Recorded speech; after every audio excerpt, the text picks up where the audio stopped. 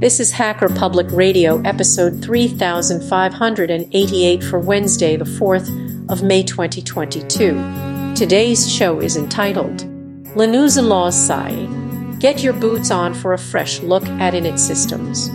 It is part of the series Linux Inlaws. It is hosted by Monochromic and is about 46 minutes long. It carries an explicit flag. The summary is: Martin and Chris discuss what happens when you turn on a computer preferably running Linux.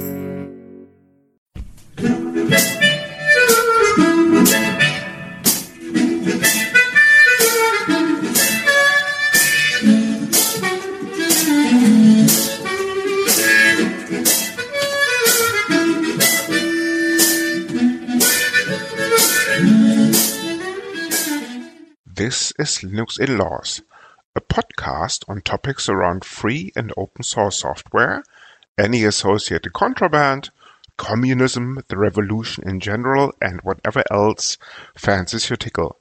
Please note that this and other episodes may contain strong language, offensive humor, and other certainly not politically correct language. You have been warned. Our parents insisted on this disclaimer. Happy, Mum? Thus, the content is not suitable for consumption in the workplace, especially when played back on a speaker in an open-plan office or similar environments. Any minors under the age of 35, or any pets, including fluffy little killer bunnies, your trusted guide dog, unless on speed, and cute T-Rexes or other associated dinosaurs. This is something called Linux Inlaws. Season 1, episode 670,528. On a much more serious note, this is Linux Inlaws, Season 1, episode 55. Oh, you know the number. Well done. Yes, we do. We do. How are things today? Yeah. Good question. It depends whether we go into the big issue or not, but apart from that, everything is fine. Big issue being init systems, of course, as in today's topic. No, they're not a big issue. They're straightforward, as we know. This is what Martin thinks. Yes. Then, Martin, do enlighten me about the big issue. Big issue? Well, our friend in the East is not so friendly anymore. He's no longer a friend. In fact, you mean China? You mean Trump? Far from it. Well, I don't think Trump's in the West, surely. Well, you see, it depends on your perspective. If you just go far enough east, you will meet him kind of on the other side. Yes, very true, very true. Okay. So what east are you exactly referring to? Well, your east, but then stop by the sea. By the sea? Ocean. Not the sea, the ocean, yeah. That makes it the Bering Strait? As in the divide between the US, Alaska and China? Or Mongolia, whatever it is. Geography is failing me. Martin, as usual, I'm lost. Okay. Well, in case you hadn't noticed, there's been an invasion of Ukraine. The war. Well, it depends how you look at it, but some people don't call it a war, apparently. Yeah. We're recording this on September 27th, 2025, apparently. The war that Martin is referring to started in February of 2022 and apparently is still going on. What nobody has sussed yet, and I'm joking. Yes, course, you have a solution. Yes, I do. Of course, I'm joking with the recording date. Actually, as a matter of fact, we're recording this kind of mid-April, mid-March, almost. Anyway, what nobody has really sussed is to keep the Kremlin at bay, especially the Falcons. NATO, sorry about the pronunciation. NATO has to extend a membership offer to Russia. Because at that, if they accept, and if Mr. Putin would put aside his, what's the word I'm looking for? Reservations, for want of a better expression, we would all be friends, and there's no need to attack friendly neighboring states. So, Vladimir, if you're listening, shut down the arms, get the troops out of the Ukraine. The Linux in-laws will maybe get in touch with Brussels. And maybe we can work something out with regards to including you in NATO, and then it's all said and done. There is no point in further killings. Never mind putting innocent lives at risk. So, Vladimir, think about it. And if Brussels... Feedback at linuxinlaws.eu. Yeah. Exactly. Exactly. The email address is feedback at linuxinlaws.eu. And if Brussels finally extends that offer, just do it. Just accept it.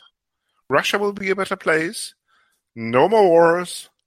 And we finally can live in peace for a change. And don't worry about Donald Trump. We'll sort him out as the US goes along. But...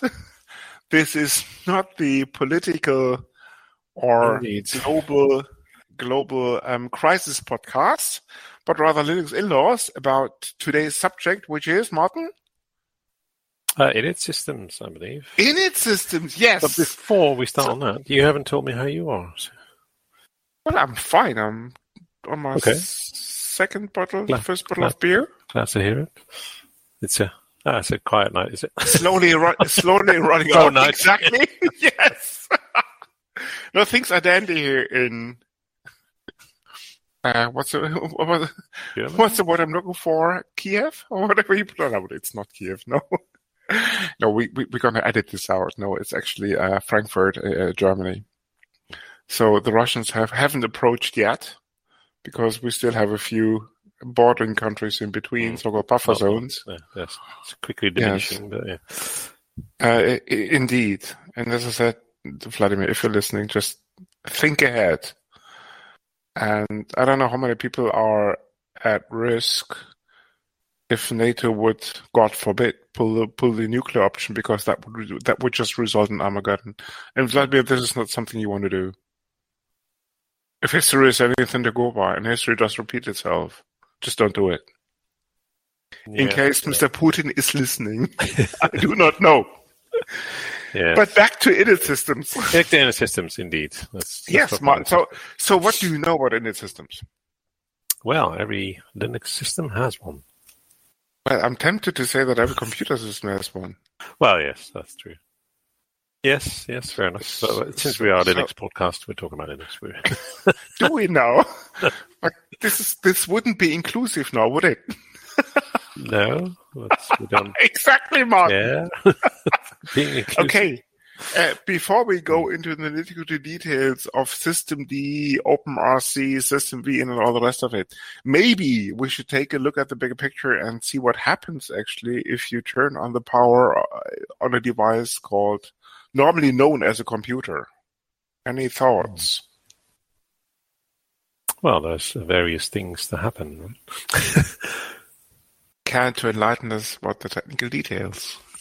Well, there are hardware bits and pieces that all. Yes! There are many bits inside your computer. I guess you didn't know. Okay, we only have about 2 hours left for this episode. So why don't I basically give the kind of 20,000 mile overview? Go for it. Of what happens actually if you turn on the power. Go for 20,000 feet next time. Yeah, 20,000 miles, but whatever. A very small speck otherwise. So, its computer normally has something called a CPU in it and some storage devices, known as, in the olden days, EPROMs, PROMs, as an erasable, programmable read-only memory, and all the rest of it. Nowadays, probably part of some system on a chip configuration known as an SoC, and consisting of flash memory, for example. So essentially what happens, if you turn on power, the CPU does a reset, puts itself into the default state, and starts to execute executions normally at a predefined address. Hasn't changed within the last 50 years. I mean, going back to the mainframes, you could actually configure this address before the IPL, referring back to the IBM mainframes now, as in the initial program load. Yeah. Same goes for the, what's it called, Elster 88 something, 00, as in the first 88 as an Intel 88-based microcomputer. But in a nutshell, the CPU starts to read instructions from a predefined address. In the early home computers, that was just ROM, as in you put something onto the screen like a prompt, and then you let the user take care of the rest. But with the advent of things like an IBM PC and friends, this procedure became just more complicated. Going back in history about 50 years. It makes actually 40 years, as in I'm referring to an IBM PC type thing. You power up the machine, the CPU starts to read some instructions. This basically would mean a jump to something called a basic input-output system, also known as BIOS.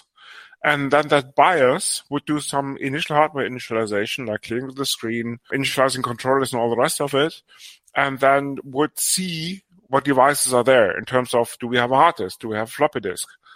And then try to load an initial bootloader from said device. That hasn't really changed.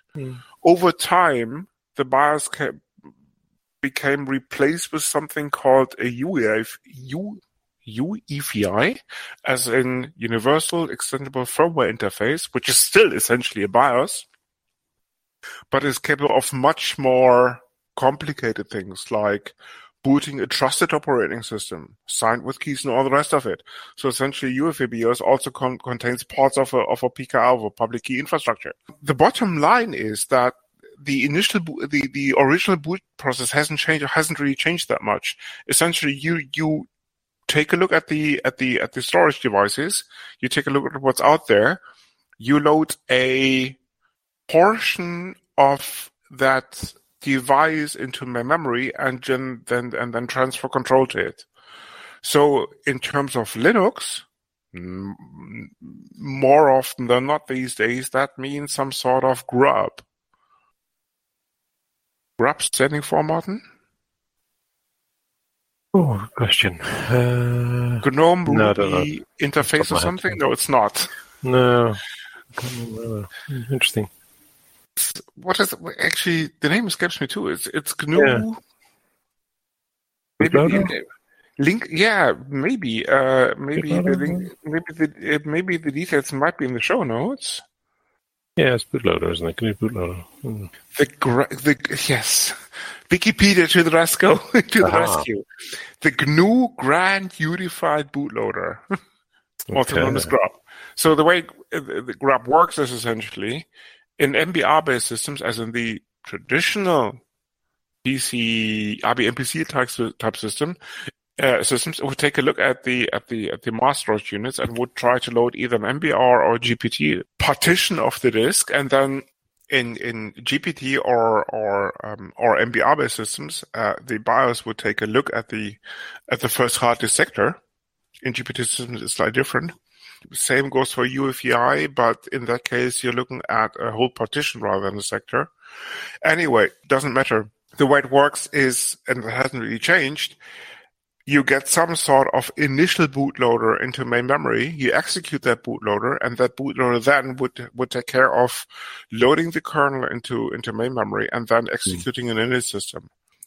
With grub, as in the GNU Grand Unified Bootloader, this bootloader is already capable of understanding, for example, file systems like ext3, like ext4, like FAT file systems. So it's able to understand this file system structure and at least is able to load a kernel, an init RD, like a RAM disk, and depending on the distro that it's booting, also a configuration file. Armed with this, essentially, it's able to load a kernel, provide the kernel with an initial image, for want of a better word. It normally basically just contains some redundant or rather rudimentary userland, which is just there in basic terms to get the system up and running. Kernel executes that userland, the initial userland, and then at some stage the kernel pivots into the real userland, which is essentially stored on disk. For this, it needs a so-called init system. As we're talking about, or as we're sticking to the Linux case, of course there are multiple init systems out there, ranging from the original RC init system, right over to System V init, Systemd, OpenRC, and the whole lot. Which nicely brings us back to the whole Systemd debate. Uh-huh. So, Martin, the moment of truth has come. What can you tell us about Upstart? It's a defunct. It's Yes. a replacement daemon starting. It starts the process asynchronously. It's in the mainly. Yes, very good. But maybe we should start from a historical perspective at the very beginning. In the olden days, and we're talking about 1970, there was something called System V in it. Indeed. Exactly. BSD has System V, did you say? System V, yes, as in Unix System 5. Mm-hmm. Mm-hmm. Hence the name System V in it. Maybe now it's time to shed some light on run levels. Run levels essentially describe the state of a Unix-based operating system. Like you have a single user state where you do not have any daemons up and running. No services have been created yet. A single user mode normally consists of just a shell, a root shell to be precise, where the user sitting in front of a terminal has any rights that he or she needs to do system administration tasks. Much more importantly, there are no other users on that system at that given stage. In contrast to this, another run level would be multi-user. In that case, most of the daemons would have started. Typically, you would have the line printing system up and running. You would have terminal services listen on serial devices or network interfaces, accepting SSH-based connections and all the rest of it, or simple TTY process in terms of serial communication. And the other remaining tasks. In the 80s/90s, that run level system was complemented with, I think it's called GUI stage or something like this. Details maybe in the show notes, where actually on the main console you would have a windowing system up and running. In the 90s, more often than not, something like X Windows. Kiddies, this is Grandpa telling you stories, because these days this would be more like Wayland and Friends, not necessarily X Windows, because as we all know, X has almost fallen by the wayside to be replaced with Wayland stuff, because funny enough, not that many people use a network windowing system anymore these days. Anyway, so run levels had a couple of advantages, but also had disadvantages. Going back to the original System V init system design, in terms of, so for example, services tended to depend on other services, i.e. it doesn't make much sense to start the TTY processes before the networking layer was up and running. Because without a network connection, you simply cannot connect unless you talk about serial consoles. You cannot connect to a computer. You may have to explain what a serial console is, but a serial console, yes, it's something in the olden days. For the hipsters amongst us, exactly. Well, not amongst us, but amongst our listeners. In the olden days, you would use acoustic couplers or other modems to connect to a computer using a technology called RS-232, otherwise known as V24, as in a serial connection that would shovel the bits to the target system in a serial fashion, typically achieving lightning speeds like 300 bits per second. And yes, you're talking 80s. Yeah. Now, things things. Wonder how many people know what a modem is in the that's less than 30 years. Well, you see, Anyway. if you're using ADSL or some other DSL-based technology, yes, essentially you still use a modem, but you're talking That's about fine, now yeah. speeds up to, if you're using vectoring DSL, up to 200 megabits a second. Maybe even more, depending on your kit. So this has come a long way from 300 bits per second, give or take. But going back to the init system. So Well, essentially, the good thing is back then yes. there weren't any cat videos, so you didn't need it, right? Less of a requirement for more than Indeed, 300 yes. minutes. Indeed. But with this simple system V init, and especially with regards to the dependencies, things became very complex, very clunky, very quickly. Because essentially, what you had to do, you had to hard code these dependencies in your init files. With system V init, that would mean you have to define a numerical order in which the associated shell scripts, because that's essentially what system V is, V init, would be executed. Never mind timing issues.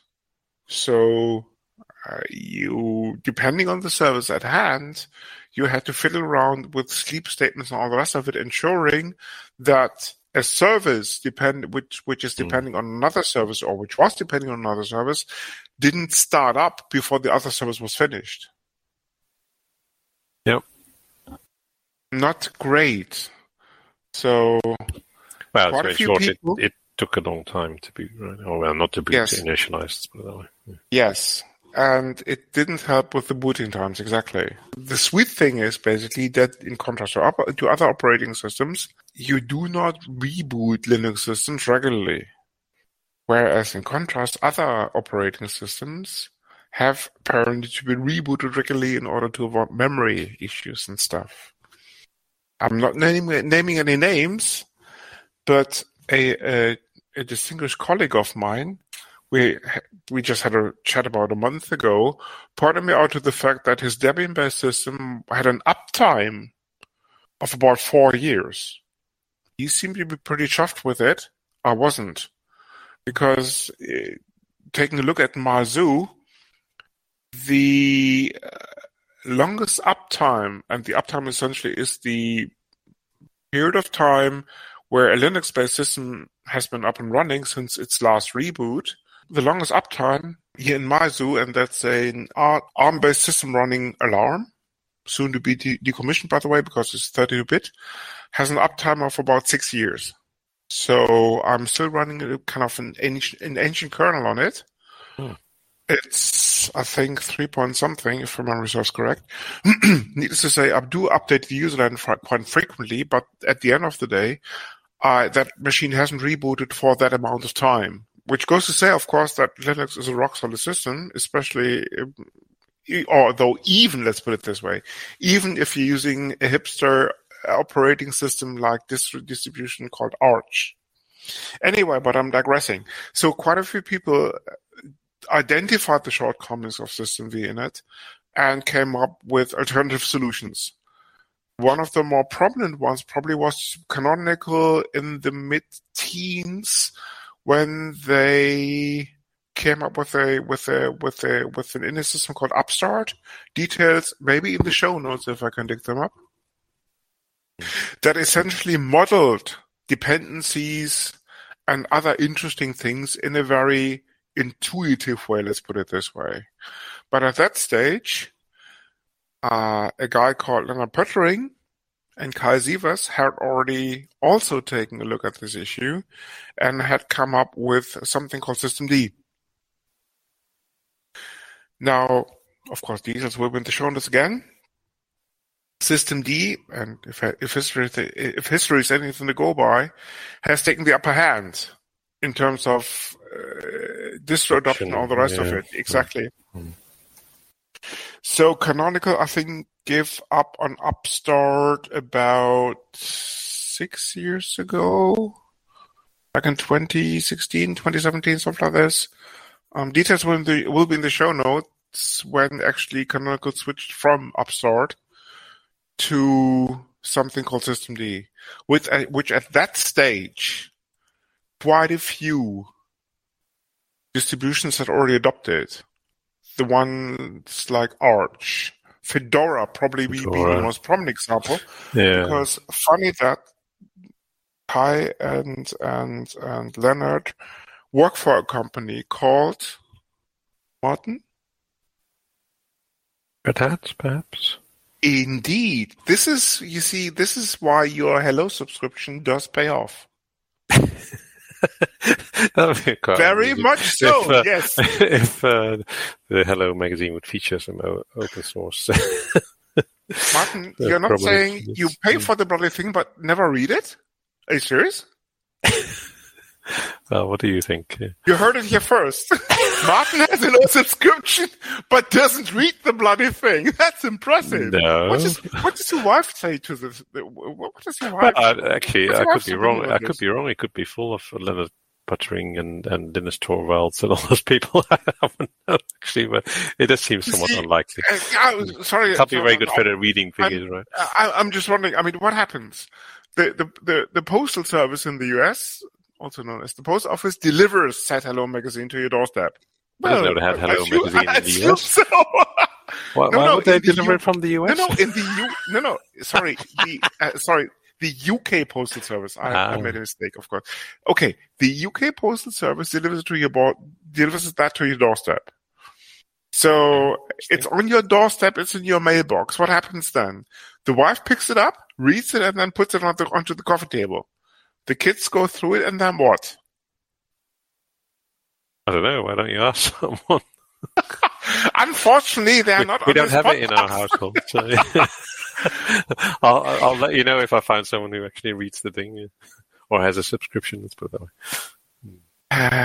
Martin, I'm sorely disappointed because if you have a Hello subscription, you should read it.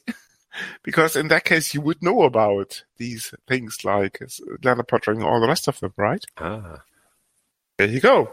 Anyway, but I'm digressing. Yeah, just a bit. Anyway, so over time, systemd has essentially evolved from a mere init system to much, much, much, much more. And this is where the fun starts. So, Martin. Define fun, yeah. What's your perspective on systemd? Well, it works. Yes. What else? Interesting. Don't tend to do a great deal with it. There's sometimes you need to add something to it, but like timers and services and the like certificate renewals. Exactly. Yes, Martin. Certificate renewals, indeed. Okay, full disclosure, Peter. I wouldn't say I'm a converted follower of fashion, but let's take a look at how systemd has evolved. It started off as an init system. Over time, much, much more was added to systemd. It now does time zone controlling. It now has DNS functionality built into it. Hang on, wait. Yes. What do you mean time zone controlling? It's called Time Sync CTL. Okay, so that's no longer an external daemon or a daemon that does that. No, it can interface to an NTP service. It can interface to the NTP daemon, and all the that's rest the one of I'm it. thinking. Yes. Yeah. Yes. Okay, so you don't need NTP daemon anymore. That's what you're saying. No. Well, you do, but maybe not on that machine, unless you can get the network time protocol from a different server. But it's quite capable of controlling the time itself. There's also some rudimentary DNS resolver functionality built into it, and it also has a rudimentary container system called machined, if memory serves correct. So it has progressed quite beyond a simple init system. And some people, and what's following now, full disclosure, is my very own personal opinion, you may disagree. Please do send hate mail to feedback@linuxinlaws.eu and clearly put Martin in the subject line. This is the important bit. Yeah, no problem. I'm joking. I can But relate Martin, it quite of easily. course, exactly, but Martin has a corresponding proc mail filter on his account, so no worries. Anyway, no, I'm jokes aside. Some people take offense and are implying that this zoo of functionality, for want of a better expression, Are these Linux purists by any chance? Exactly, the purists amongst ourselves are that this functionality is against the original Unix philosophy. Yeah. It's, Now, Martin, of course, that begs the question, what is the original Unix philosophy? For the two people under the age of 50 listening to this podcast. That's a good question. Well, I suppose if I were to think off the top of my head, I would say that every piece has its function. Yes! I don't know if that's what it is, but it has that. Spot on. Yes, that kind of feeling about it, right? Back in the 70s, when AT&T sat down to devise something called the successor of Multics, known as Unix these days, Pike, Kerningham, Thompson, and the original Eventers came up with this philosophy of essentially a toolbox, where the operating system running on top of the kernel, especially the userland, would consist of 20,000 plus tools. I'm exaggerating. Like quite a comprehensive number of little programs that would work in concert to achieve a goal. Hence this notion, for example, of pipes. Hence this notion of process substitutions found in most of the shells. Like you would combine these little tools in order to get the job done. Yep. And this is now, in my personal opinion, where the misconception sets in. Systemd is still that collection of tools. It's just the packaging, apparently, that many people take offense to, in terms of they perceive this init system and its corresponding functionality, because these days it's much more like just an init system, to be a threat to the overall original Unix philosophy. Like you have a collection of tools and they work in concert and tandem to achieve one thing. Systemd at the very core, and of course this is a matter of philosophy, debate, and you name it, hasn't really changed that philosophy. Because if you take a close look at Systemd, you have the init system, you have the resolver, you have MCP-like functionality and all the rest of it. But at the end of the day, okay, yes, they are packaged into more or less one code base. But at the end of the day, the separation of concern still applies. So I'm not really sure that I get the revolutionists, like the Dev1s of the world, or those people who run Debian. The Dev1 is a splinter group, hate mails to feedback at Linux Inlaws.eu. Dev1 is essentially a Debian system without Systemd integrated. So I think, to the best of my knowledge, they still rely on Systemd in it, if I remember correctly. Of course, people don't get me wrong. This is still open source software. So, of course, you can do whatever the heck you want to do. Because the source code is available, just go for it. If you want to do some OpenC-based Debian with some strange sort of init system, by all means, just go ahead, fork the userland, get rid of Systemd, slot in your own functionality, and off you go. As usual, go ahead, Martin. No, can't finish what you. As usual, evolution will decide on what's viable or not. Yeah, true. So what about Slackware? Subject of an upcoming episode, bland teaser. We are looking at 2022. Before the year is over, we will have an episode on Slackware. We will? Yes, we will. Okay, sorry, I can cut this. Eric, Patrick, if you're listening, I sent you numerous emails. I thought I hadn't replied to any of them. That's my recollection. We're working on replacements. So, Patrick, if you want to get on the show, you want to make this quick because we have already a waiting list of Slack users building up to be on the show. I'm just saying. Indeed. Okay, let's not talk about Slackware right now then, if he's coming on the show. Excellent. But you had a question on this or other? Well, it's yeah. So that's one of the few Linux distros that's still using init. Well, that one would be the next. Yeah. Well, this is already mentioned. There might be more. OpenWRT is using something called OpenRC, if memory serves correct.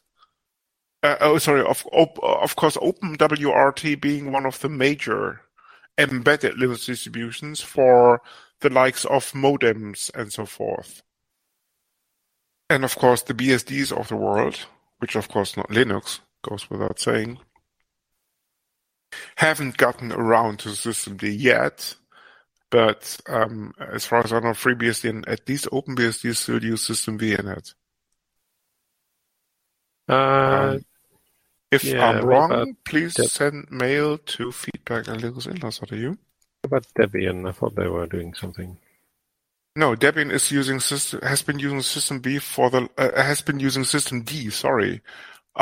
the last 5 years, 6 years. Okay. They made that switch mid last decade, I think, if memory serves correct. There weren't the forerunners, but eventually they adopted this because everybody else was, like the RHELs, the Fedoras of the world, the Arches of the world, you name them, and you name them. I think they came after Ubuntu, but I might be wrong with regards to timing. Okay. So, any final thoughts on init systems?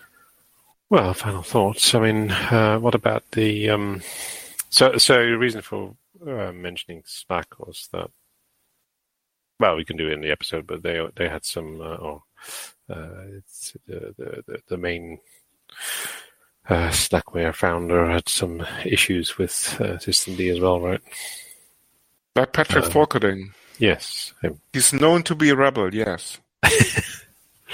So that was, but I think, as you say, most of the distros have adopted it now. So, well, Dev1, Slackware, and the distro that shall go unnamed still stands out, but that's about it. The rest would have adopted systemd by now. And Dev1 people, if you disagree with the following statement, please do get in touch with us at hatemail@linuxinlaws.eu, which is of course directly forwarded to feedback at linuxinlaws.eu. No, I'm joking, but if that's anything to go by, Dev1 has yet to master the adoption curve of Debian because they're not quite there yet. So actually, you're running ARM, aren't you? ARM would be a CPU architecture. Yes, as a hardware, yes. Yes, I'm using ARM, yes. With which OS again? Google, if you're listening, the email address is sponsor@linuxinlaws.eu. Some of them, I reckon about half of my ARM cores do run something called Android or some sort of spin of the AOSP, like the Android open source project, and the other ones would run either Alarm as an Arch Linux on ARM or some sort of Debian spin. Okay. both of which, of course, come with systemd. Because Debian would be native Debian for ARM32. Okay. Well, that's quite good to know then. So it is portable to many other, or portable, it's not hardware dependent, and which makes sense, really. Systemd? No, systemd just requires a Linux kernel. Yeah. And it can run a Linux kernel. It can run on any Linux kernel after 2.19 something, because, well, at least that goes for systemd versions that are about 2 to 3 years old. All it would require from a kernel are control groups and namespaces, because essentially this is what you use, or this is what you need for some sort of rudimentary container control. And things like private temporary directory, private proc directories, and some other features that systemd exhibits, especially if you are talking about systemd services that have to run in isolated context. Because one of the features, again, in comparison to systemd in it, is that you can isolate a systemd service pretty much to the extent that it's almost comparable to container. Systemd, what brings the thing that systemd brings to the table with regards to isolation of, for example, a service, bordering on something that a container brings to the table in terms of you can isolate to the extent it has its own temporary file system, it has its own set of capabilities and all the rest of it. Meaning that it's almost running in its own container. And that's exactly why you need something called control groups and namespaces. These concepts have been in the kernel since I think 2.19.32.35 or something like this. Details maybe in the show notes. Very good. Now, before we lose the remaining 2 listeners, I hope you're still awake. This is the important thing. Feedback. It depends whether they're using us to get Feedback, as usual, goes to complaints@redhat.com. I'm joking, people. Of course, the feedback goes to feedback@linuxinlaws.eu. What else is there to say? Of course, credits have to go to Hacker Public Radio for hosting us. Kenny for listening. Thank you. Guremi Himargut and Dankjewel. I think that captures the 3 languages that can speak. Very good. And what about German? Do you not speak German? Vielen Dank, Ken. Okay. If you can understand German, I don't know. And of course, Vladimir, do think about this proposal. And please, if you do, give the Linux in-laws credit for this, just in case. This is the Linux in-laws. You come for the knowledge, but stay for the madness. Thank you for listening. This podcast is licensed under the latest version of the Creative Commons license, type Attribution Share Alike. Credits for the intro music go to Blue Sea Roosters for their song Salute Margaret, to Twin Flames for their piece called The Flow, used for the segment intros, and finally to Celestial Ground for their song Sweet Justice, used by the Dark Side. You find these and other ditties licensed under CC at Jamendo, a website dedicated to liberate the music industry from choking copyright legislation and other crap concepts.